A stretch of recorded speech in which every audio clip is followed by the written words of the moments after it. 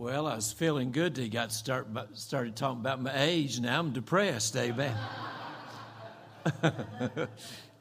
I kind of feel like the couple I heard about one time. She was 90 and he was 94, and they were going to get married. Again, she was 90 and he was 94, and so they had decided to get married. So they went into a drugstore and they asked the pharmacist, said, "Do you carry walkers here?" And he said, "We do." Said, "Do you carry hearing aids?" He said, "We do." He said, They said, "Do you carry blood pressure medicine?" They said, "We do." "You carry heart medicine?" And he said, "We do." And they named all kinds of things. And he said, "We got it all." And they said, "Well, good. We're thinking about using you for our bridal registry." Amen. So that's about the way I feel sometimes. Well, it's good to be here. I really appreciate this place. And for every church that's represented here tonight, I have to speak to you individually because you all have been a blessing. And Charity Baptist is so good to be back with you. I was thinking today it's been 3 years and COVID, and it's been 3 years since I've been able to get here. You've been able to have your missions conference, and it's so good to be back. And I've enjoyed meeting your new pastor. From here up, he reminds me of your old pastor, but I love Brother Kevin and appreciate him so much. But Charity Baptist, you'll never know this side of heaven how much we appreciate you. We know, and one thing that being on the mission field that I have experienced is there have been times in our life when we knew somebody was praying. We could sense that, and we knew somebody was calling our name out to God. Just a few weeks ago when we had the issue with the tribe, we knew that night, and we got calls and texts and everything from all over the country, and we knew our name had been carried to God hundreds and hundreds of times that particular night. But there are times that we have sensed somebody's praying for us. And I know that Charity Baptist, I know you pray for us, and we appreciate it. And the things you've done for us over the years, and the part that you have played in our ministry, there's no way we could say thank you enough. The times that you've been there for Christmas and help us with Christmas distribution, you'll never know what an asset that is. And all the many, many, many things, I could never name them all. And I want you to know you are cherished, and we give thanks to God at every remembrance of you. And you are very special, many of you, and we appreciate it. And then, of course, Victory Baptist, Brother Philip. We've had some of the folk there, and we appreciate Brother Philip and the folks from Victory. You've been a blessing to us. And Shady Grove, we appreciate you. And we even appreciate Brother David. I do. I got him today. He's always picking on me. He'll call me and say, "I'm going to thump your head," or something. It's always something he's calling me about. But we went into Lowe's today, and he was buying something. So I walked up to the cash register, and I said, "Is that credit card you found in the parking lot?" And the lady said, "What?" And David said, "He's just causing trouble." But I got him. You'd had to see his face there. But I appreciate the folk from Shady Grove, and you were out 1 year, and it was such a joy to have you. And so many of you have been out on the reservation, and we have certainly enjoyed having you on the reservation. And we appreciate it so much, and appreciate you. Again, we thank God for you so much. We know this. I could not be there. We could not do what we do if it were not for others. And we do not take that lightly. And I hope that I never come across as taken for granted those that God has put into our life, because we could not do what we do if it wasn't for others. And so from the very depths of our heart, to all of you, regardless of how you have helped us and what part you play individually or as a church or whatever, please know it is from the depths of our heart. And for many of you, you have seen what your giving has accomplished. And for some of you, you haven't, but you will one day. And you'll be amazed at when we get to heaven and the lives that have been touched. I think about each one of them, and every one of them is a story. I think about a fellow that got in about 2 years ago. His name is Don Brings Plenty, B-R-I-N-G-S, Brings Plenty. And so in one of our services, our missions conference a few weeks ago, one of our guest preachers asked him his name, and he misunderstood him and said he thought he said Don Drinks Plenty. And I love, and he answered. He said, "What's your name?" And he thought he said Don Drinks Plenty. He said Don Drinks Plenty, and I love Don's answer. He said, "Oh no, that's my old name." He said, "That's my old name." And he said, "It's Don Brings Plenty," and I love that answer. He come to me. He was just laughing, telling me about it. But everyone's a story, and you are a part of it. So to each one of you, we thank you. I told your pastor, I think this past year, we came out of COVID just like everybody else did. It hit us a little later than it hit most everybody back here in the East.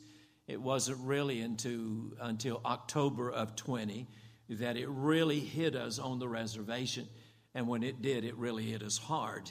And some of you have been there, you went through our checkpoints. They actually closed our reservation down for almost 2 years, about 2.5 years that we had the checkpoints. And for about 1.5 years, almost 2 years, if you were not a tribal member or a tribal resident, we are considered tribal residents because we live on the reservation, then you couldn't get on the reservation. They would turn you around. And we were able, through certain avenues, to get a few people on during that period of time. And we even had a few times when the cases really blossomed that they totally shut the reservation down, that we couldn't even leave the reservation. Because you have to understand, a reservation is a nation within a nation. And they have to abide by federal law, but then they have their own laws, and they have their own government, and unless they're violating anything federal, they can establish any kind of law they want to. And so we're forced to abide by not only our state laws and our federal laws, but by tribal laws as well. And so it really affected us. But we've come through that, and I feel like we've come out of it much, much stronger than before. And when everybody was looking at it and they thought how devastating this was going to be, I thought, God can take all of this and use it to help us and to even take the darkness of the whole thing and bring and turn it into blessing. And he did in our case, and we came out of it much stronger, and the people did. And this has probably been, I told your pastor, Brother Kevin, I said, I think this is the best year we have had. And the growth that we have seen in the people and the things that we see going on in the church, it's been a good year. And so I come tonight, I've got nothing to complain about and no whining. All I can do is just give thanks to God for all the things that he has done. And I appreciate you praying for us. I pray for Sherry. You all that know her, you know that she is a jewel in herself, and she's a hard worker. She has got to have knee surgery. She's got a torn meniscus, so we go next week when I get back to find out what all that's going to be involved. So she's greatly concerned about that because she knows it's going to take her out for a few weeks, and she don't want to do that because she don't stop. You that know her, she goes from daylight to dark, but she needs to get that taken care of. So be praying for her, and I need to get her done before winter. Winter will be here soon. And I got to have her healed up and ready to shovel snow. So you pray for her and get her. The young people and all, I tease her all the time about having to shovel snow and all that kind of stuff. And so the Indian kids, they just laugh about that and tease me about it. And if I talk about something that needs to be done, they'll always say, Miss Sherry going to be doing that? Miss Sherry going to be doing that? And but do pray for her, because it'll put her back for a couple of weeks, a few weeks at least, 4 or 5 weeks. And so we're trying to work around that all during the Christmas season. But she's fought it so long that we want to get it done, taken care of. So, but remember her in prayer. I want you to turn to the book of Acts chapter 1. And I appreciate Brother Wilson. That was great. I do. I've enjoyed the fellowship with him since I've been here, and enjoyed talking to him and learning more about his culture. And it's just been encouragement, and we'll be praying for you, Brother Wilson. We promise you. Let's stand as we honor the reading of his word. I want us to look at Acts chapter 1. It's a very familiar passage, and so I want us to look at it tonight. There's nothing new here, but then again, we don't always have to have anything new. One thing I learned about the native people on the reservation that I work with is that everything was new to them. So it's a constant process of repeating the same simple little things and putting that in them and putting that in them until it becomes a part of them. And so there's nothing new here that I will share with you tonight, but yet I pray the Spirit of God will bring it with freshness to all of our hearts. The book of Acts begins with the words, the former treatise, chapter 1, have I made, O Theophilus, of all that Jesus began. And that's a very important word. Of all that he began. His work is not over. He said all that Jesus began both to do and teach, until the day in which he was taken up, after that he, through the Holy Ghost, had given commandments unto the apostles whom he had chosen, to whom also he showed himself alive after his passion or his death by many infallible proofs, being seen of them 40 days, and speaking of the things pertaining to the kingdom of God. And then being assembled together with them, commanded them that they should not depart from Jerusalem, but wait for the promise of the Father, which saith he, ye have heard of me.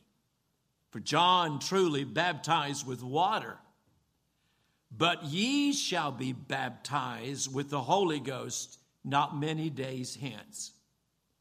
When they therefore were come together, they asked of him, saying, Lord, wilt thou at this time restore again the kingdom to Israel?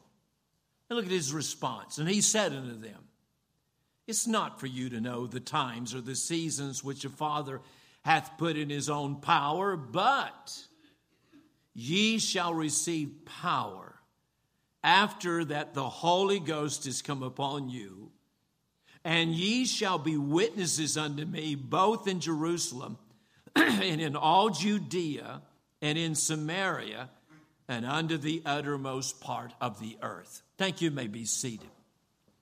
I want us to look at what I won't simply call final commands. Final commands. Let's pray. And Father, tonight it is such a joy, such an honor to be back at Charity, such a joy and honor to have the churches that are represented here tonight. All of them have their own special and unique place in our hearts. And it's such a joy, and I thank you again for allowing us to be able to be together as we are tonight. Thank you for every song that has been sung, for the testimony that has been given. Thank you for what you're doing for our spiritual family in India. Thank you for those like Brother Wilson that you have called and have raised up to take the gospel to his own people. Continue to bless there. We ask you, Lord, now that in these nights and this mission conference that you would speak to us and that we would hear you. Spare us from just going through a few services, but work in our heart, deposit into our life truths that will impact not only our own lives, but literally bear fruit to the conversion of hundreds around the world. Thank you again for your love and your grace. In Jesus' name, amen. In Acts chapter 1, we find the Lord Jesus and the final hours that he spent with his disciples. The final hours while he was on earth that he had spent with the men that he had called and trained. And when you read in Acts chapter 1, you find that he gave them certain commands. Commands that they were to obey. Commands they were to follow. In verse 2, it talked about how that he, through the Holy Ghost, had given commandments unto the apostles whom he had chosen. Also in verse 4, and being assembled together with them, commanded them. So what you see here in Acts chapter 1 is the final commands that our Lord gave to his disciples. These commands would become their marching orders. These commands were to give them the final instructions, what they were to do after he was gone. You could call that his words or his commands were words of revelation, because he's revealing to them what his purpose is. He is revealing to them what his will is. So there is words, these commands are words of revelation. But they were also words of regulation. Because what he says to them and the things he commanded them to do was to regulate their lives for the rest of their life. It was not only revealing what he wanted them to do, but these commands were to regulate who they were and to regulate what they do. And of course, as always, his commands called for their complete compliance and total obedience. Because you understand tonight that our Lord's commands are never up for discussion. And they are never up for debate. We don't have business meetings to decide whether we are going to obey what God's word said. No, we don't vote on that. That's settled. Whatever God says, that's it. And his word and his commands are never for our discussion. They're never for our debate. They're never even for our review and for us to make the decision, will I do what he wants me to do? No, his commands are final. And when he commands these disciples in Acts chapter 1, again, he's telling them what he wants them to do, and the commands are to regulate their life for the rest of their life. I submit unto you that the commands that he gave his disciples here in his final moments are as relevant to you and me tonight as they were to the disciples that he gave them to. That what he said to them, because of divine inspiration, they had been recorded in the Bible so that they speak to us the same way they spoke to the disciples. Really, by having these words in the Bible, he's telling us to do the same thing. He has given you and me the same commands tonight. And the commands that he gave involved the work that they were to do. Verse 1, I emphasized a moment ago how it spoke of all that Jesus began both to do and teach. You see, his death and resurrection and even his ascension back to heaven did not end his work. It was to continue on. And now that which he had started, he is now transferring. And that which he had began, he is now entrusting to his disciples. And the same thing is true tonight, that what he began both to do and teach, he has entrusted every one of us to do the same thing and to continue what he began. So here is a work that they were to do. Here is a work that we are to do. But I find it interesting. This is his final commands. So what does he say to us in these final commands? Let me point them out, and I'll be very brief. You notice, first of all, that he spoke to them about the power by which they must be filled. There is the power by which they must be filled. He said in verse 4, we read, and being assembled together with them, commanded them that they should not depart from Jerusalem, but wait for the promise of the Father, which saith he, ye have heard of me. That promise he defines in verse 5, for John truly baptized with water, but ye shall be baptized with the Holy Ghost not many days hence. Verse 8, he said, but ye shall receive power after that the Holy Ghost has come upon you. In our Lord's final commands with the disciples, in the final moments that he spent with them, he talked to them about the role and the place the Holy Spirit would play in their life and in the work that he was giving them to do, reminding us of the necessity of the work of the Holy Spirit in our life.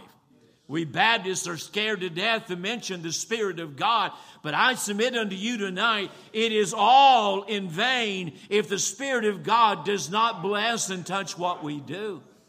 And the Lord was reminding his disciples of the power by which they must be filled. You look a little closer at the text and you see the nature of the Spirit's work.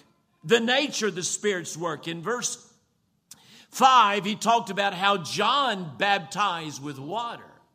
But he said to the disciples, but ye shall be baptized with the Holy Ghost. I don't want to get into an argument with anyone here, but what he was speaking about was a work of inclusion. How that being baptized, the word is the same word we would use to speak of baptizing someone. As a Baptist, we baptize by immersion because the word baptize means to immerse, to place within. So when we baptize, we don't sprinkle. We place into the water. We immerse into the water. And so when he was describing the work of being baptized, he's talking about how that they would become a point that the Holy Spirit would immerse them or put them into the body of Christ. It would be a work of inclusion. I find it interesting that as I read through the Bible, that nowhere do you find the Bible commanding us to be baptized with the Spirit. Because the word here and the tense of the word indicates that this is a work done by God and by God alone. And the tense is that it is a one-time thing. For you and I, the moment we put our faith in Christ, he baptized us. He immersed us. He put us into the body of Christ. Therefore, being baptized by the Spirit of God is not something I seek. It's already happened to me. It is a work of inclusion. But he also, you see, not only the nature of the Spirit's work, but he also emphasized the need of the Spirit's work. For he tells them that he will baptize them with the Holy Ghost. And they would receive power from the Holy Ghost. But I find it very interesting. He said, you don't go anywhere until. He tells them to wait. He talked about in verse 4, being assembled together with them, commanded them that they should not depart. He has given them a great work to do, but he says, before you ever commence, before you ever get started, there is something that is absolutely essential for you. Wait for the coming of the Holy Spirit. And we know Acts chapter 2, the day of Pentecost, is when that occurred. And he's telling them in verse 5, they're going to be baptized, placed into something by the Holy Spirit. Verse 8, but something's going to come upon them as well. There was not only a work of inclusion that took place, they were put into something, but there was a work of infilling that took place. There was the power that was so critical to them doing the work that came upon them on the day of Pentecost. And he says to them, before you ever start, you wait. Don't you go out on your own. Don't try to do this by yourself. You wait until the Spirit of God comes upon you. So in this final moment, I find it interesting that he commands them concerning the power whereby they must be filled, reminding us of the absolute necessity of the Spirit of God touching us and helping us and infilling us. The simple truth is tonight that it's not what you and me can do. It is what he does. And the truth is, it's what he only can do. And if we do not have his touch upon our life, there will be absolutely nothing of eternal value that will happen through our lives. We have become masters of motivating the flesh in our day and time. We know how to encourage. We know how to motivate. We know how to incite. We know how to work up the old Adam. We know how to entertain. But it's much more than just getting people excited. The Spirit of God, if he does not touch what we do, we might as well fight back the tide with a pitchfork. Nothing is going to be done. It's like the old song, all is vain unless the Spirit of the Holy One comes down. It doesn't matter whether you teach a Sunday school class or you work on a mission field. If there's going to be anything happen, it's essential that the Spirit of God touches what we do. It's essential that he fills us. And being filled is not an experience. Being filled, like be ye filled with the Spirit of God in Ephesians 5. That verb filled there was a word that was used to describing something under the control of another. It's a word that was often used to describe the wind that would fill the sails of a ship. You think about a ship, and a ship that had been built, and it had been designed with a purpose in mind.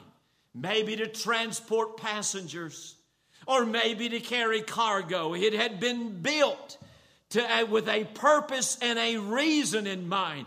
But it was absolutely helpless to fulfill its purpose until the wind filled that sails. And there is our life and what God has for us. But until he takes control of our life, fills our life, dominate our life, we will never do that which we have been called to do. It's not me. It's not you. It's not our personalities. It's not our programs. It's not even our degrees. It's not anything about you and me. The truth is, you and me have got to die and get completely out of the picture so that it's what he does with our lives. I see people getting upset about this. Was so-and-so hurt my feelings? And I say, well, bless your heart, I'm so sorry they hurt you. But the truth of the matter is, the reason you are bothered about what they said is the old flesh has not been crucified. We die. You say, if you are dead, then nothing doesn't matter. It's not an issue how you feel. It's not an issue how you think. A dead man doesn't feel. A dead man doesn't think. A dead man has no response. And being dead means that the Spirit of God is now in charge of our life. And that's what we need so much in this day and time. Again, we're spending so much energy trying to motivate the flesh.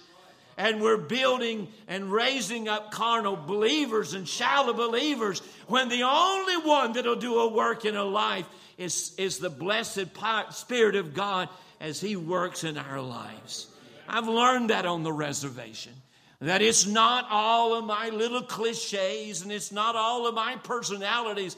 That won't work on the reservation. It may work in some atmospheres to get somebody excited and whatever, but God has to touch it if anything's going to happen. True here, any church. And I find it interesting that one of the last things He commanded them was, you don't do anything until the Spirit of God touches what you do. Second of all, He not only spoke to them about the power by which they must be filled, but here's the emphasis. He also spoke to them about the priority in which they must be focused. There was the power that must fill them, but there was the priority that must consume them. Look in verse 6. And when they therefore were come together, they asked of Him, saying, Lord, wilt Thou at this time restore again the kingdom of Israel? Now you understand where they're coming from. They still fully didn't comprehend the full meaning of His death and resurrection. They were still looking for the Messiah. And He's now risen from the dead, confirming that He was that Messiah. And so in their mind, they're thinking, now it's time for Him to set up His kingdom. So they're thinking about kingdom. They're thinking in kingdom terms, or as you and I would think about it, Him coming back or His return. They're thinking in that way. And so they're saying, Lord, is it now the time that you're going to set up a kingdom upon the earth and rule and reign over the earth?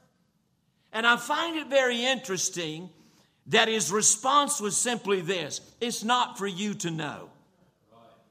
He said, it's not for you to know the times or the seasons which the Father put in His own power. And in making that statement, He immediately refocused them.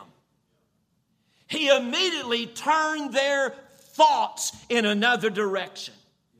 It's like He said to them, you don't worry about when I set up my kingdom. This is what's to be the priority of your life. He said, not the future, but right now. This is the thing that you are to focus upon. This is the thing that I am calling you for. This is the thing that is to consume you. He said, but ye shall receive power after the Holy Ghost has come upon you, and ye shall be witnesses. It's like our Lord was saying to them, this is the priority of your life. Not when I set up my kingdom. This is to be your priority. This is to be your focus. This is what should consume you, being my witness. There is the witness they are to be in verse 8. The word witness that He uses is a legal term.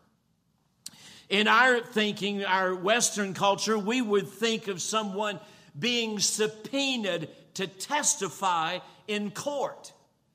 Now, if you get a subpoena to show up in court to give a testimony, they're not going to subpoena you to talk about something you have no knowledge of. The ideal behind a witness is to be able to speak about what you know, what you have seen, or what you have heard, or what you have experienced. And being a witness, someone says, oh, Brother Ken, I wish I could be a witness. Well, you can. I don't know anybody here that can't be a witness. We say, I don't know how to go through Romans Road. That's not what I said. I didn't mention any soul-winning program. I said everybody here can be a witness. Because a witness is simply telling people what happened to you. There was a day when He saved you. There was a day when you were lost and on your way to hell. But by the grace of God, He saved you and gave you a new life. You tell Him what happened. You tell Him how sorry you was, but one Sunday morning, God saved you. Tell Him. That's what being a witness is all about. You're testifying about what's happened in your life. Thank God something has happened in our lives. Amen. But he said, I want you to be a witness. I want you to go out and tell everyone what I did for you. I want you to tell them how I saved you, how I changed your life. That is what being a witness is about. I appreciate tools to help us communicate our testimony and to be able to witness. But the simple truth is, being a witness is just telling people what he did for you. And he said we are to be witnesses. There is the witness we are to be, but there is the work we are to do. He said the Holy Spirit is going to come upon you, empower you, enable you to be a witness. And he said, you are to be a witness unto me both in Judea or Jerusalem, in Judea, in Samaria, and to the uttermost parts of the earth. And that word uttermost literally means the remotest part of the earth. They said, will you restore the kingdom again? He said, fellas, don't worry about that. This is to be your focus. This is to be your priority. Go to the earth everywhere, even to the remotest part of the earth, and tell everybody you can and reach every person you can and let them know what I have done for them. That is the work that is to consume you. That is the work that is to be the priority of your life. And may I say to you tonight, that is what missions is all about. That is what serving God is all about. Trying to get people saved. Telling them what Christ has done for them. Going to everyone, everywhere. And telling them what Jesus has done for us. And what he can do for them. I've often been asked, I don't know how many times, Brother Kent, how in the world did you ever end up on a reservation? I was a pastor in Chattanooga for 30-some years. Absolutely content, comfortable. I had no need for anything else in my life. Wasn't looking for anything in my life, else in my life. I mean, I had all the things that a pastor would ever dream about having them. Over the years, we'd seen what God had done, and it was just, I mean, I was in a place where that I would have been out of my mind for any other reason to ever think about leaving where I was at. I mean, I was living a very comfortable life, living a very easy life. I mean, it was a situation that any pastor would ever dream of. But a pastor, a missionary out west, he came through on a Sunday night, and he worked on the Wind River Reservation in Wyoming. I didn't know anything about Indians or Native Americans. All I knew was from what I knew in history. You mention Indians to me, I think of Geronimo. You mention Indians to me, I think of Sitting Bull or Crazy Horse or the Little Bighorn. Or that my mind always connected to them in a historical context. And I found it fascinating. And I asked him all kinds of questions. He worked with the Shoshone and the Arapaho there on Wind River. And he said to me, he said, why don't you come out? He said, we're going to hold a tent meeting on the Jicarilla Apache Reservation in New Mexico. Or not Jicarilla, but the Mescalero Apache Reservation in New Mexico. He said, we're going to have a tent meeting in June. He named the date there, and he said, why don't you come out and preach in it? And I said, oh, I'd be glad to. And I confess to you, it was more a captivation in going west again. My wife and I had driven out west and absolutely fell in love with it. And so to be invited to go back again, I jumped at that opportunity. But he said, we're going to have a tent meeting with the intention of getting a church started there on that reservation. Why don't you come out and preach in that tent meeting? And I said I would. I went to the tent meeting.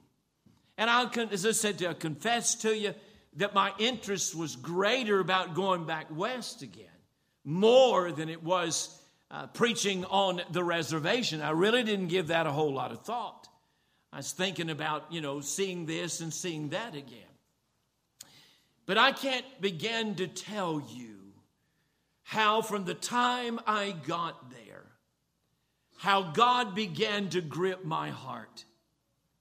I've been as a pastor there in Chattanooga. We had families that were out of the church that were on the mission field. We had a family in Costa Rica. We had a family in Nicaragua. We had a family in Nigeria. We had a family in the Philippines. And I would often visit our mission families as their pastor. Every 2 or 3 years, I'd try to go and spend some time with them and see them and things. So I'd been to a lot of different fields. And I'd never been to a field that my heart was not moved by what I saw on that field. I'll be honest with you, I never sat on the tarmac getting ready to leave that I didn't say, Lord, if you want me to come here, Lord, I'll be willing to come. I was always moved anytime I went to the mission field. I was always open to going there. But this time, I can't begin to put in words how that my heart was gripped by the need I saw. I looked into faces and saw in eyes an emptiness that I had never seen in any other people that I'd ever been around. I saw a hopelessness in their eyes that I had never sensed in anyone else's eyes or people I'd been around. And from the day I got there, I was just gripped by the need that I saw.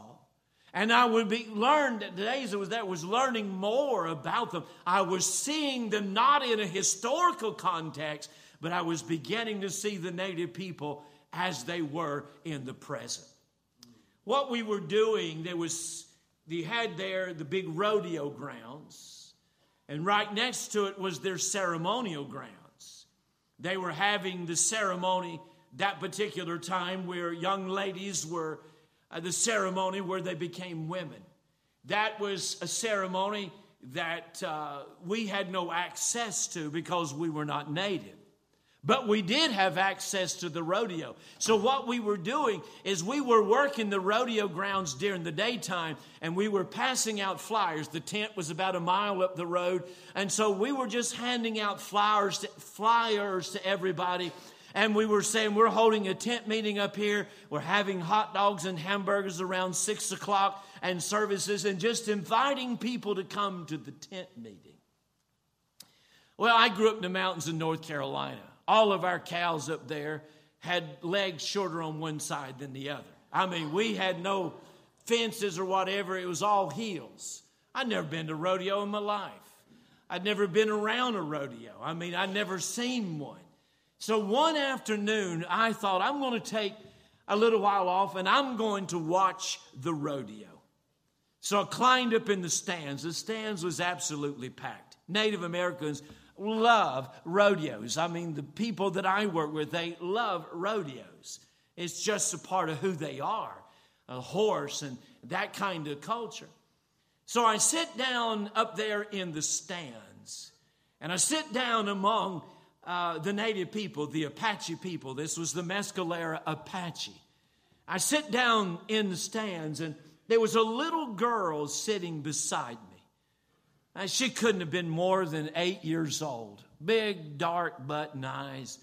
Cutest thing you can ever imagine. I later learned that was her grandfather sitting with her. And I sit down beside him, and I was watching the rodeo. Well, I had my little digital camera, and I was snapping a picture. And she pulled at my arm and wanted to see the picture that I had taken. And I showed it to her. Her little old face just lit up and whatever. And I said, I'll take your picture. And I snapped that little Apache girl's picture. I still have that picture. And I showed it to her. And she was, you know how you got the digital camera, you turn around and see the picture on the screen. I showed it to her, and it absolutely fascinated her. And she wanted my camera. I thought, I'm not an Indian giver. But anyway, she wanted my camera. And so I finally handed the little girl my camera. She took pictures of everything. Feet and top ceiling and birds, sky, the whole 9 yards, everything but the rodeo. But anyway, I was sitting there watching her snap pictures with my camera. And God all of a sudden spoke to my heart and said, who's going to tell her about me?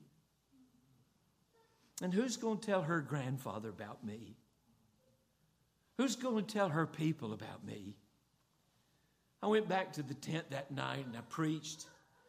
When we got through, I just said, you want to come, you come. And I was the first one who went to the altar. And I got on my face, and it wasn't so much that I asked God to let me. I pleaded with Him to send me. I said, Lord, please send me. Let me come. My heart was so moved about the need. I was so moved about the people. I begged Him that night to let me go. I knew what it would cost to go. I knew that it would mean leaving my church. I knew that it would mean leaving my family. I knew that it would mean leaving my grandchildren. I knew what it would involve. But I cannot tell you how my heart was so moved as the Spirit of God said, who's going to tell her about me? You see, that's what missions is about tonight. That's what Acts chapter 1 is about. Jesus said, all these other things, let's just forget those right now. Here's the one thing I want you to give your life to. Here's the one thing I want you to be consumed with. Be my witnesses and take my name and my gospel to those that have not heard. L.E. Maxwell said, the world is indeed a sinking ship. And that's our supreme task, to get as many in the lifeboat as possible, as soon as possible. Why do you go? It's about those that need to know about Him. Why do you give? Why do you take your hard-earned dollars? When the truth is, every one of us need every penny we can get our hands on. We work hard and everything is just getting higher and higher, and the dollar is getting smaller and smaller and smaller. Why would we even stop and consider taking money that we all need so badly and giving it to a missionary? It's not just for a missionary. It's that there are those that need to know about Him. And there are those who have not heard, and somebody must go and somebody must give that they may know. Jesus said, this is what I want you to live your life for. This is what I want you to give my life to, that others may know about me. This is to be the priority of your life.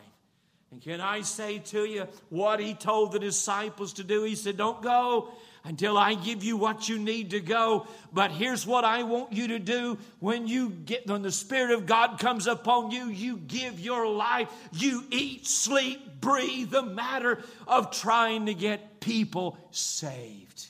That is what the gospel is about. That's what missions is about. That's why we give. It's why we have mission conferences. Because it's all about people come to the reservation, and it's so easy to have sympathy for the people. You that have been there, the children win your heart.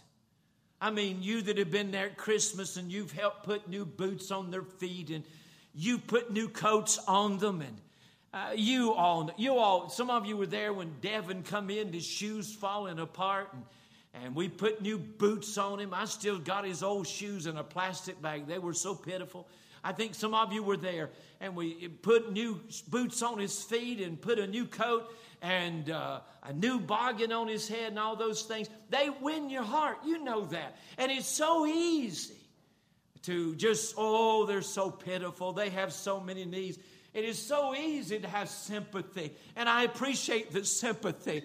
But if they do not hear about Christ, they will die in their sins and go to hell. It's about getting the gospel to them and caring about them. That's what Jesus said. That's what you live for. It's not living for what you have. It's living that others may know about me. That's what this missions conference is about. That's why on Sunday, your pastor will challenge you with your giving. It's about doing the thing our Lord commanded us to do. And God forbid the day. Oh, you say, I don't know why we get all involved in this missions. Because He told us to get involved.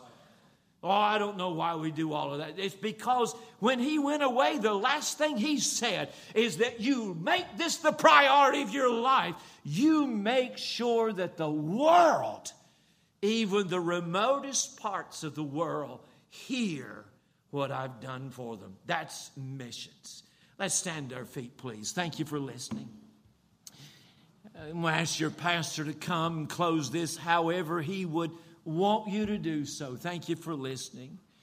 And in this opening night, maybe you just want to slip out of your seat and come and say, Lord, give me a heart for the world.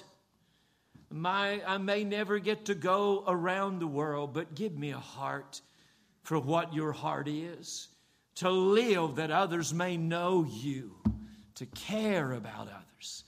May the Spirit of God help us to be always mindful of why we've been left in this world to tell others about Him. Pastor, you come. Thank you.